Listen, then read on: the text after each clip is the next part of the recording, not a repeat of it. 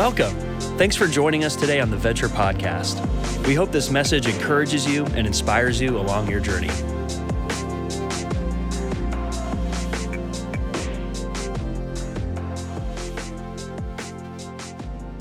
Well, Venture family, it's good to be together today. And I sure appreciate all the videos, the Lopez, the Sisk, the Checos, all that sent in videos. I'd encourage everybody, if you want to send in a verse or a video, something that's encouraged you, it's great for us to be able to share them as a church family. And we're coming into Easter week. So this is a special time of year. And this certainly isn't the Easter that any of us planned, but it's the Easter that God planned. And so we're approaching it with a sense of anticipation that God's going to do something special in this time. Now, I know that can be hard, but I want you to engage with us. I want you to be a part of it.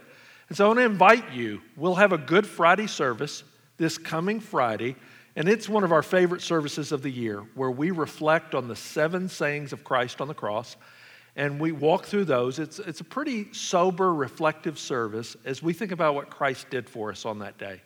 We'll also take communion in that service, so you want to prepare for it. And then Easter weekend, usually we have so many services on Easter weekend, and this year we've actually increased our seating capacity now that we've included all of your homes.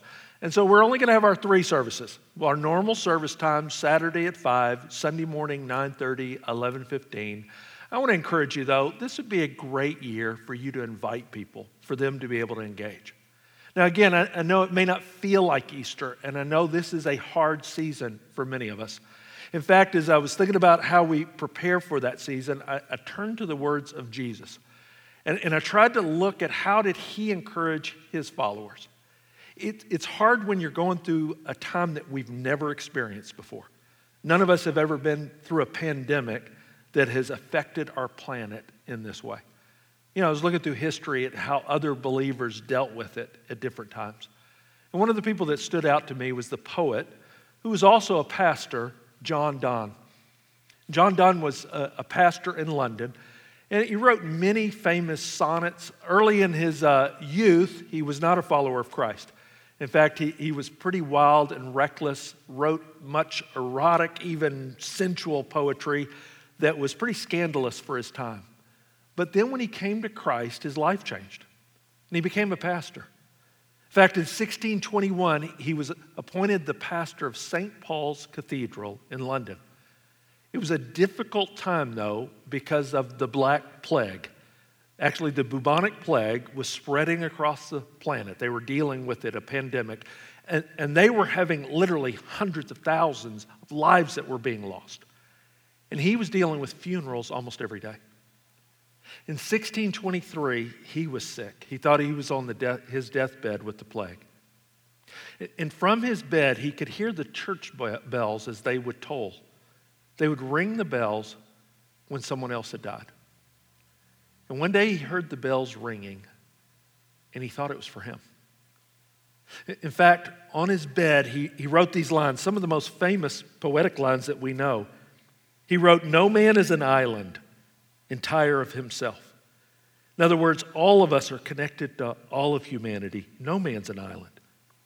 He says, "Therefore never sin to know for whom the bell tolls." That famous line that Ernest Hemingway used for one of his books.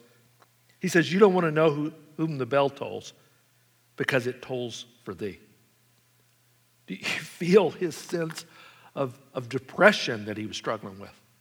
That sense of foreboding that he thought the bells were tolling, and he said, I don't even want to ask who they're tolling for because I think they're me. Now, we've come a long way since the 17th century.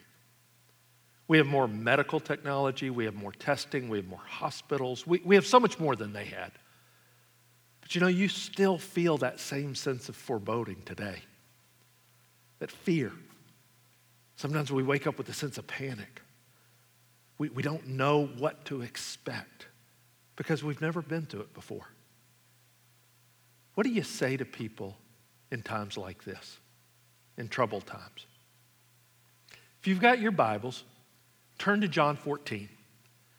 I think it's a great passage. In fact, Martin Luther called it the most comforting sermon that Jesus ever preached.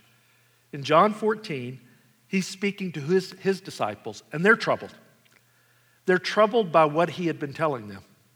They're troubled by the fact that they're up in the upper room, and this is the night before he's going to be crucified. And he shared this last meal with them, but over the course of the meal, he starts telling them things they don't want to hear.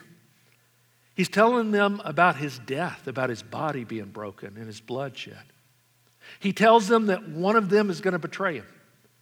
He even looks at Peter, the strongest of them, and says, "You're going to deny me before the night's over." And the disciples don't know what to do with this. I mean, in one short week, they have gone from the top of the mountain when they think all of their dreams are coming true.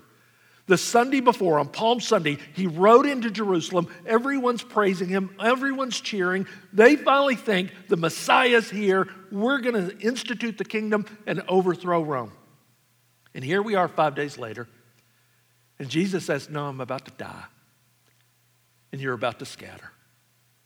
And you'll even deny me and betray me." These 12 guys that have done life together for the last 3 years. All of them left everything they had. All of them put all of their family and their future and their hopes and their dreams on the line for Jesus. And all of it's coming crashing in. And they don't know what to do with it. What do you say to people that are troubled like that? Look at Jesus' words in John 14. John 14:1. And I like this line. He says, "Let not your hearts be troubled." Right out of the gate, he's thinking about them. He wants to encourage them. And through it, I find so much encouragement for me. But notice there's a command here. He says, "Let not your hearts be troubled." In other words, he's saying, don't let your emotions get away from you. He knows, and the command in the Greek actually says, stop letting your hearts be troubled. You're already there. And so Jesus is looking at them, and I think he's looking at us, and he says, guys, you've got a choice. You've got a choice to either let your emotions be in charge, and your emotions lead you, and it'll lead you to a place where all the time you feel troubled. Or you got another choice. The choice is, are you going to trust me, or are you going to be troubled? I think it's a choice for each of us. We've got to choose, are you going to trust, or are you going to choose to be troubled? And we've been saying this through this series in Daniel, and now we hear it in the words of Jesus. Here's the choice you have. You choose trust, or you choose to be troubled. You choose faith, or you choose fear. You make a choice on how you're going to live life, how you're going to respond in the circumstances. Are you led by your emotions? Are you making a deeper choice? Now, as you hear that, and maybe my first response is, well, Jesus, why should we not choose troubled? I mean, do you know what's going on? We're in a pandemic. Have you seen the economy? Have you seen how many people lost their jobs? Have you seen what is coming next? Have you seen the fact that we don't even know what news we can trust? We don't know what projections are ahead of us. Of course we choose to be troubled. And Jesus says, no, trust. In fact, in this passage, he's going to give us 3 distinct things that he calls us to trust with him. Look at the first one. You see it in this passage. He says, let not your hearts be troubled. Believe in God. Believe also in me. Believe in God. Believe in me. Now, what he's talking about with them is they had always believed that God existed even though they didn't see God. What they were most troubled about was Jesus had just told them he's leaving. Now, he's the Messiah. He's the one they're trusting. And he's told them he's about to leave. So in their mind, they can't compute, what do we do with this? And so that troubles them. And he says, no, wait a second. In the same way that you believe in God, that God is with you, even though you can't see him, I'm asking you to do the same thing with me. Believe also in me. Now, notice what he's claiming here, that he is God. And he's saying, guys, even though you can't see me, you've got to believe that I am with you. Here's the first thing that he's calling us to trust him. Trust in his presence. Trust in his presence. Trust that he's here. Trust that he's with us. Trust that the same God who's been working throughout history is still that same ever-present God. And for them, they would look back in Israel's history. Back in Deuteronomy 31, when Moses is telling the people goodbye. They're about to go into the land of promise, but he's not going. And that scared them. Moses had been their leader for over 40 years. And now he's saying, no, I'm not going into the land. And they know they're going into this strange land, this wilderness, this place that has giants, and their leader's not going to be with them anymore. Look what Moses says to them, though. He says, be strong and courageous. Do not be afraid and do not panic before them. For the Lord your God will personally go ahead of you. He will neither fail you nor abandon you. He says, you don't have to be afraid. Why? Because God's going with you. Moses says, don't trust in my leadership. Trust in God's leadership.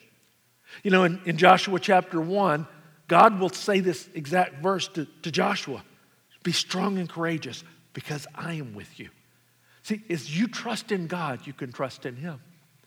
And in the same way, Jesus is saying to his disciples, the God who has led in the past will continue to lead you.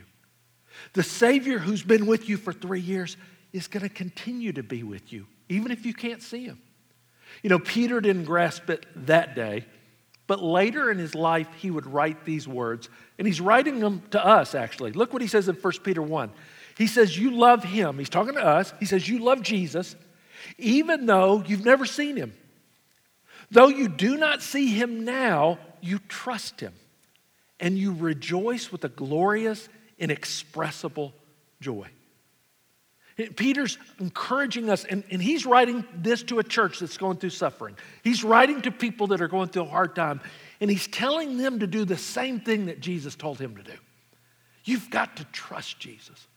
Even though you can't see him, trust him. Love him. Know that he is with you. Know that he will never leave you. Guys, this is the Savior who says to us, I will never leave you. I will never forsake you. And so here's the first thing that I would tell you why we can choose trust over trouble is because Jesus is with us, because of his presence. As he continues on, though, look, the second thing is we can trust in his promises. We can trust in his promises. And we're going to see 3 promises in the next verses. Read with me as Jesus continues in John 14. In my Father's house are many rooms. If it were not so, would I have told you that I was going to prepare a place for you? And if I go and prepare a place for you, I will come again and I will take you to myself, that where I am, you may be also. Jesus is describing for them where he's going. And he makes some promises in this. Look at the first promise, and I love this. He promises that heaven is a real place. He's describing where he's going, heaven, eternity, and in that, he describes it as a real place. Notice he doesn't describe it as this ethereal, cloud-like place, this white light that we hope to go to, this nirvana that we might reach one day. He doesn't use that kind of terminology. He doesn't describe it like a lot of people describe it today, oh, you just go toward the light. He says, no, I'm going to a real place. It's real. He describes it with the term, my Father's house. And that's a special term. You know, Scripture uses different terms to describe heaven to emphasize different things. I like how John MacArthur describes it. He says in the New Testament, heaven is often called a country, emphasizing its vastness. It's called a city because of the large number of its inhabitants. It's called a kingdom because of its structure and order. And it's called a paradise because of its beauty.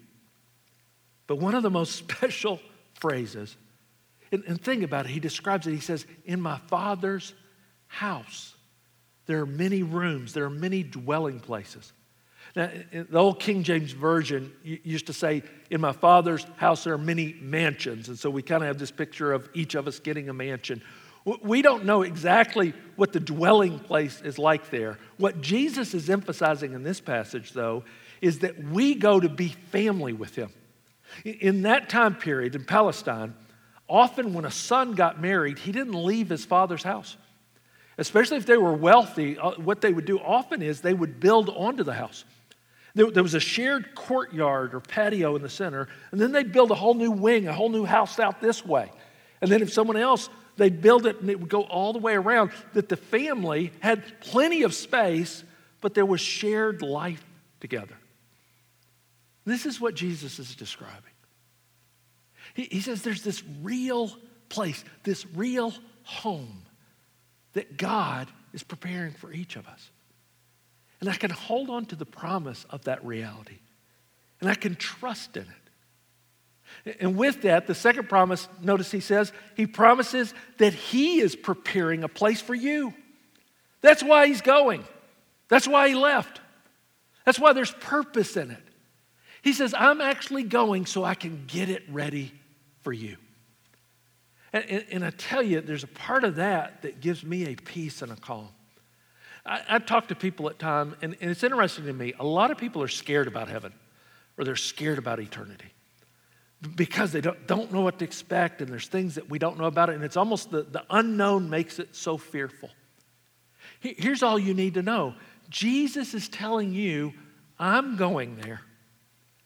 It's a house that's a home, because I'm getting it ready for you.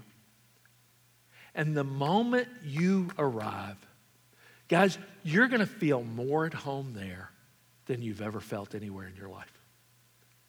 You're going to belong more there than you've ever belonged anywhere. That sense of knowing that and feeling that. I would encourage you, don't be afraid. There's a part where the older I get, Scripture says eternity is written in our hearts. And I think the older I get, and especially the more people I know who have died and I know that they are there, it changes your perspective on heaven.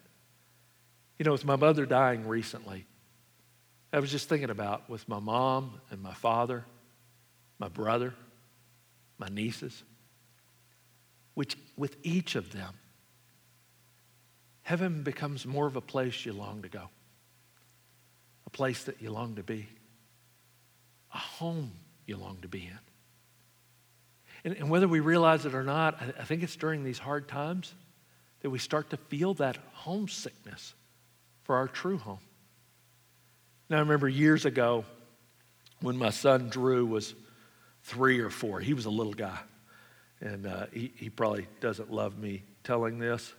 And I'm realizing now that as we watch this, we'll be sitting together on the sofa. So, Drew, I'm sorry in advance. I'll make it up to you. I'll take you out. We'll get takeout or something. We'll figure out something to make it up. But Drew, when he was a little guy, I remember he was about 3 or 4, really cute guy. And we were at the beach on a family vacation. And he loved it, the waves and the beach and the sand, till about day 4 or 5. And I remember just one day, Drew suddenly was just kind of sad. And we went to him, we're like, Drew, aren't you having fun? He said, yeah. Don't you love the beach? Yeah. And finally said, Drew, what's the matter? And he just said, I miss Drew's house. I want to go to Drew's house. And over the next couple of days as we were finishing out the trip, Drew would have fun, but every so often you could see that just that homesickness was growing in him. Till finally the day we got up and we loaded up the car. And I think in his mind, we were getting in the car and we were going to go right home. We'd be right there. Unfortunately, as I told him, Drew, we still have about a 10-hour drive. And it just seemed to go on forever for him. Now, I'll never forget, as we lived on this little cul-de-sac. As soon as we pulled into the cul-de-sac, Drew suddenly lit up. And we pulled into the driveway and he had the biggest smile and he goes, Drew's house. And he got out and he ran, and again he goes, Drew's house. And as we opened the garage and he saw his toys there, he goes, Drew's toys. And he literally just went into the house, and everything he would see, he'd get excited. He ran upstairs, and this was the part he's most excited. He ran upstairs and he was like, Drew's room. And then he climbed up in his bed and he goes, Drew's bed. He was so happy to be home. Guys, whether you realize it or not, if you're the child of God, we have a homesickness for a home we've never been to. We have a homesickness for a home that he is getting ready for each one of us. And I think he uses times like this to ready us for that home. He's readying us as he gets it ready. And we can trust him in that. And we can trust as well, I love the third promise. He promises that he is coming back to get you. He promises each of us that he will get you. He will personally get you because you mean that much to him. Because each of us, as his children, he loves us that much. And we know if you're a child of God, he will get you. And it's guaranteed one of two ways. If we live long enough that we're on this planet at the time of his return, then he will get us, we'll meet him in the air as he comes to get us. Or if we live long enough here and we die. Here's the promise he has. That the moment we face death, the moment we leave our body, we're present with him. It's the first face we see. To be absent from this body is to be present with the Lord. I love the passion that he describes it. He says, guys, you know this is true. You know I'm coming for you. You know I wouldn't tell you these things if they weren't true. That there is a home that I'm preparing for you, and I'll personally get you because you mean that much to us. You know, I remember years ago as well, our son Blake, sorry Blake, telling a story about you as well. He was about 6 or 7 years old, and we had gone to a baseball game with one of the other boys, and all of us as a family, we met there. Lee and I came in separate cars, and it was over at Amato's Pizza, right there in Almaden. And we were there with the team, this big, packed out pizza place with it, and when it was time to leave, Lee and I were going in separate cars. And I remember I was getting in the car with a couple of kids, she's getting in, and as she got in the car, she asked the other two, hey, where's Blake? And one of them said, oh, he went with Dad. And as I got in the car, I looked at the two and I said, hey, where's Blake? And one of them said, oh, he went with Mom. Now, where was Blake? He went to the bathroom. And the poor little guy, when he came out of the bathroom, we were gone. Now, thankfully, we only lived about a minute from there. And literally, as we were pulling into the driveway, suddenly I get this call. And it's this lady on the phone, and she says, we have your son, which I panic in that moment. And Lee and I both jump out of the car, and we're doing the head count, and we realize in that. And I jump back in the car, and I drive back over to Amato's. And when I got there, he wasn't very flustered. He was playing a game on somebody's phone. And the lady who had him, she told me in so many terms that we were not going to be nominated for Parents of the Year at that moment. And I didn't care. I was just so thankful to see him. And I still remember that sensation just driving to get him. It was a little panicky, a little guilty, but more than anything, how much I love him, how much I wanted to see him.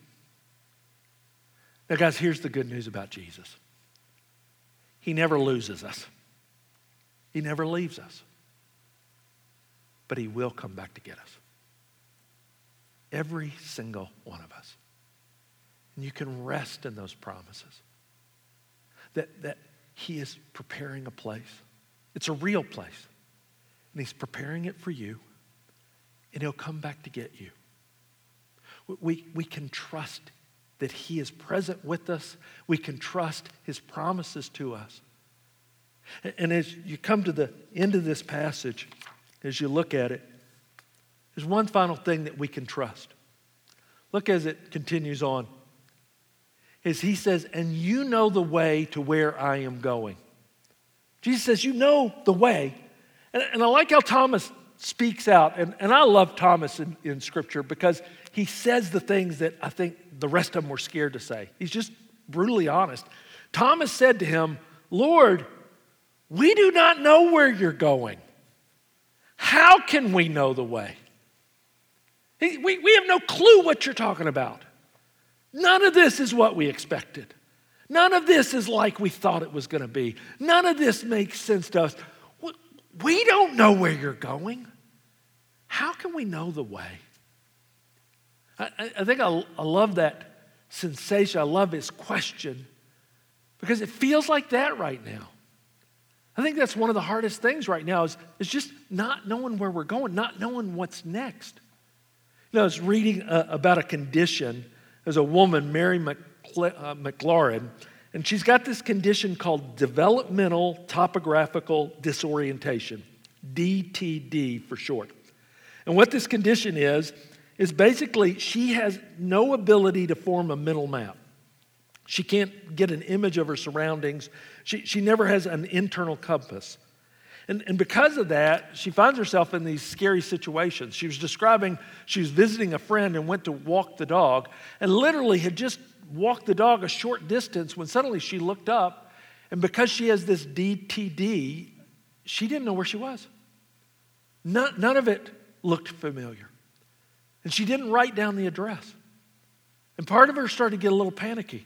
And she thought she stopped somebody or maybe call the police. And finally, a neighbor was able to help her just get the short distance and get her home. Listen as she describes this, because people that have this, it's not based on a brain injury or an accident or anything else. She describes it though. She said, those of us struggling with this disorder are often left with feelings of anxiety, depression, isolation, and self-doubt. And as she described each of those emotions, anxiety, depression, isolation, self-doubt. Those are common emotions right now. Because I think in some ways with this pandemic and with this sheltering in place and with all that's happening, feels like this one collective sense of DTT where all of us are disoriented. None of us knows what's next.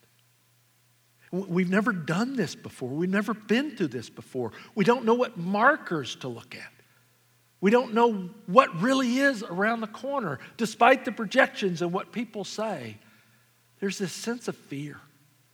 And like Thomas, we say, we don't know the way. We don't know where we're going. I love Jesus' answer. Now, go back to the verse, if you will. Jesus answers it. He says, how can we know the way? And Jesus said to him, I am the way, the truth, and the life. We don't know the way. He says, I'm the way. And I love that answer because so often in life, you know what we want to reduce it down to? We want to reduce it to some propositions that you're supposed to know. We want it to be principles that you have to believe. Or here's the map, and if you follow it directly and you do it right and you do all the right things, then you're going to make it through life. Here's what Jesus says. It's not a map that's written down. It's not propositions. It's a person. It's a person. And the last thing he says in this, you need to trust in him personally. You need to trust in him personally. He looks at them and he looks at us and he says, you want your way through life? You want to know where to go? I am the way. I am the truth. I am the life. And as you think about that, if you came to the edge of a wilderness, and in the wild, there are many dangers. And you know you're not going to make it through on your own. As you came to the edge of that wilderness, would you want someone to write down some directions and you follow them? Or maybe give you a map and you try to follow it? Wouldn't you want someone who would step forward and say, I'm your guide. Let me take you through. Because I've been through. And I know the way. And I can lead you in it. Guys, right now, that's what Jesus is saying to each one of us. We see this wilderness in front of us. We don't know what's around the corner. And it's so easy to try to map it out ourselves or figure it out ourselves or try to look to all these different things. And I want you to hear me. I think Jesus is looking at each one of us and says, trust me. Focus on me. I'm the way. I'm the truth. I'm the life. Now notice in that he says, trust in him, trust only in him. Look at the verse again in John 14. He says, I am the way, the truth, and the life. And notice this line, no one comes to the Father except through me. There's an exclusive claim that he's making here. That there are no other maps.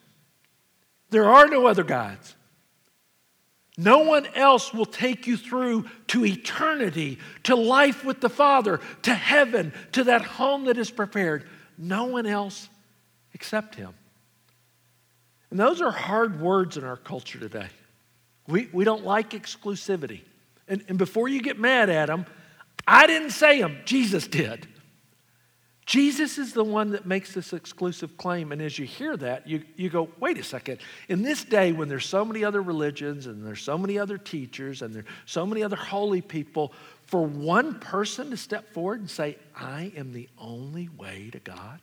I am the only way to eternity. Isn't that kind of arrogant? And I would say it is arrogant, except for one thing. The only way this is not arrogant is if it's actually true. And if it was true, then actually it's really loving that he said it. I mean, go back to that illustration. If you're standing at the edge of that wilderness and you know there's danger and you know there's heartache and you know that people cannot get through, and at the edge of that wilderness, there's all different people there, and some are giving out maps, and some are giving out directions, and some are even claiming to be guides. But you know for a fact that none of the maps, none of the directions, none of the other guides will ever get through. Don't you owe it to the people there to tell them the truth? Don't you owe it to them to declare, hey, I'm the only one that can take you through. And the reason Jesus can declare that is he's the only one who's been through. Guys, that's what Easter's all about. That's what this time period proves in human history. That he is the way, and his way led to a cross, and it led to a grave, and it led to an empty tomb, and it led to a throne. His truth proved to be true in history.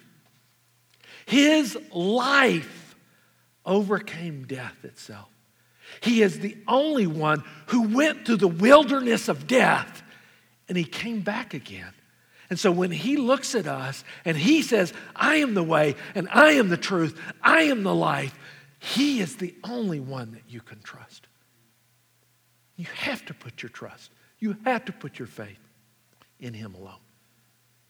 And I think it's times like this that force us to trust him more. That we're not called to live in fear. We're not called to live every day with that sense of foreboding. Jesus says, you have to make the choice. Are you going to live every day with a troubled heart? Or would you actually trust in me? You know, the poet and pastor John Donne, he didn't die from the Black Plague. The bells were not tolling for him. In fact, he went on and lived 10 more years. And ultimately, 10 years later, he died from cancer. But 1 month before he died, he preached a sermon called The Duel with Death. And in the sermon, he took on death itself. He spoke to death itself like an enemy that we're dueling with. It's interesting to me over the course of that 10 years that were hard 10 years. It was 10 years where they still dealt with the plague. But something changed in him. That instead of being fearful and foreboding and troubled, he became a man of faith and trust. In fact, in that sermon, he closed it with another famous sonnet that he wrote. I love the words of it as he talks to death, and in it he says, "Death, be not proud, though some have called thee mighty and dreadful, for thou art not so." And he describes for a believer, we don't have to worry about death because when one short sleep has passed, we wake eternally, and death shall be no more. I love this last line. He looks and he says, "Death, thou shalt die." Death, you're the one that's going to die, not us. What changed in him? How could he declare those words? Through all he had been through, how could he make that stand? Because he trusted Jesus with his life and with his death. Guys, I want to encourage you today. We have a choice. Trouble or trust. Fear or faith. You can trust today that he is present. He is with you. You can trust today his promises of eternity for you. You can trust today that Jesus personally is the way, the truth, and the life. And I hope that you've trusted him as your personal Savior. If you haven't, make today the day of salvation. What are you waiting for? Don't you want to have that same security that we have? Don't you want to know those promises are true for you? Declare to him today, Jesus, I need you as Savior. Jesus, you are my way. You are my truth. You are my life. And take the forgiveness that he extends because he died on the cross. Trust him today, even if it's the first day you've ever trusted him. And for those of us who would already say, oh, I've already placed my trust in him, let's live like it today.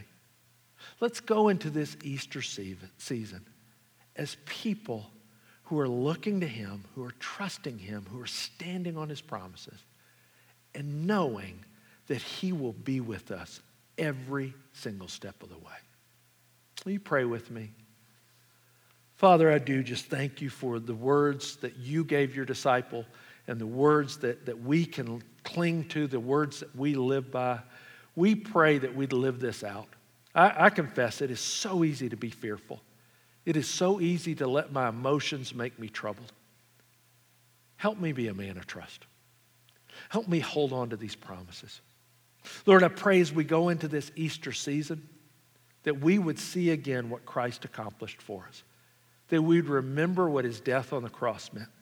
That we would remember what the resurrection meant in history. And that based on that truth, we could be people of faith. We could be people that reach out to others. We could be people that help others in this time of need. Lord, I thank you for Jesus. I thank you that he loves me, and one day he's coming for me. And he'll come for each one of us who look to him as Savior and Lord. And we pray these things in his name.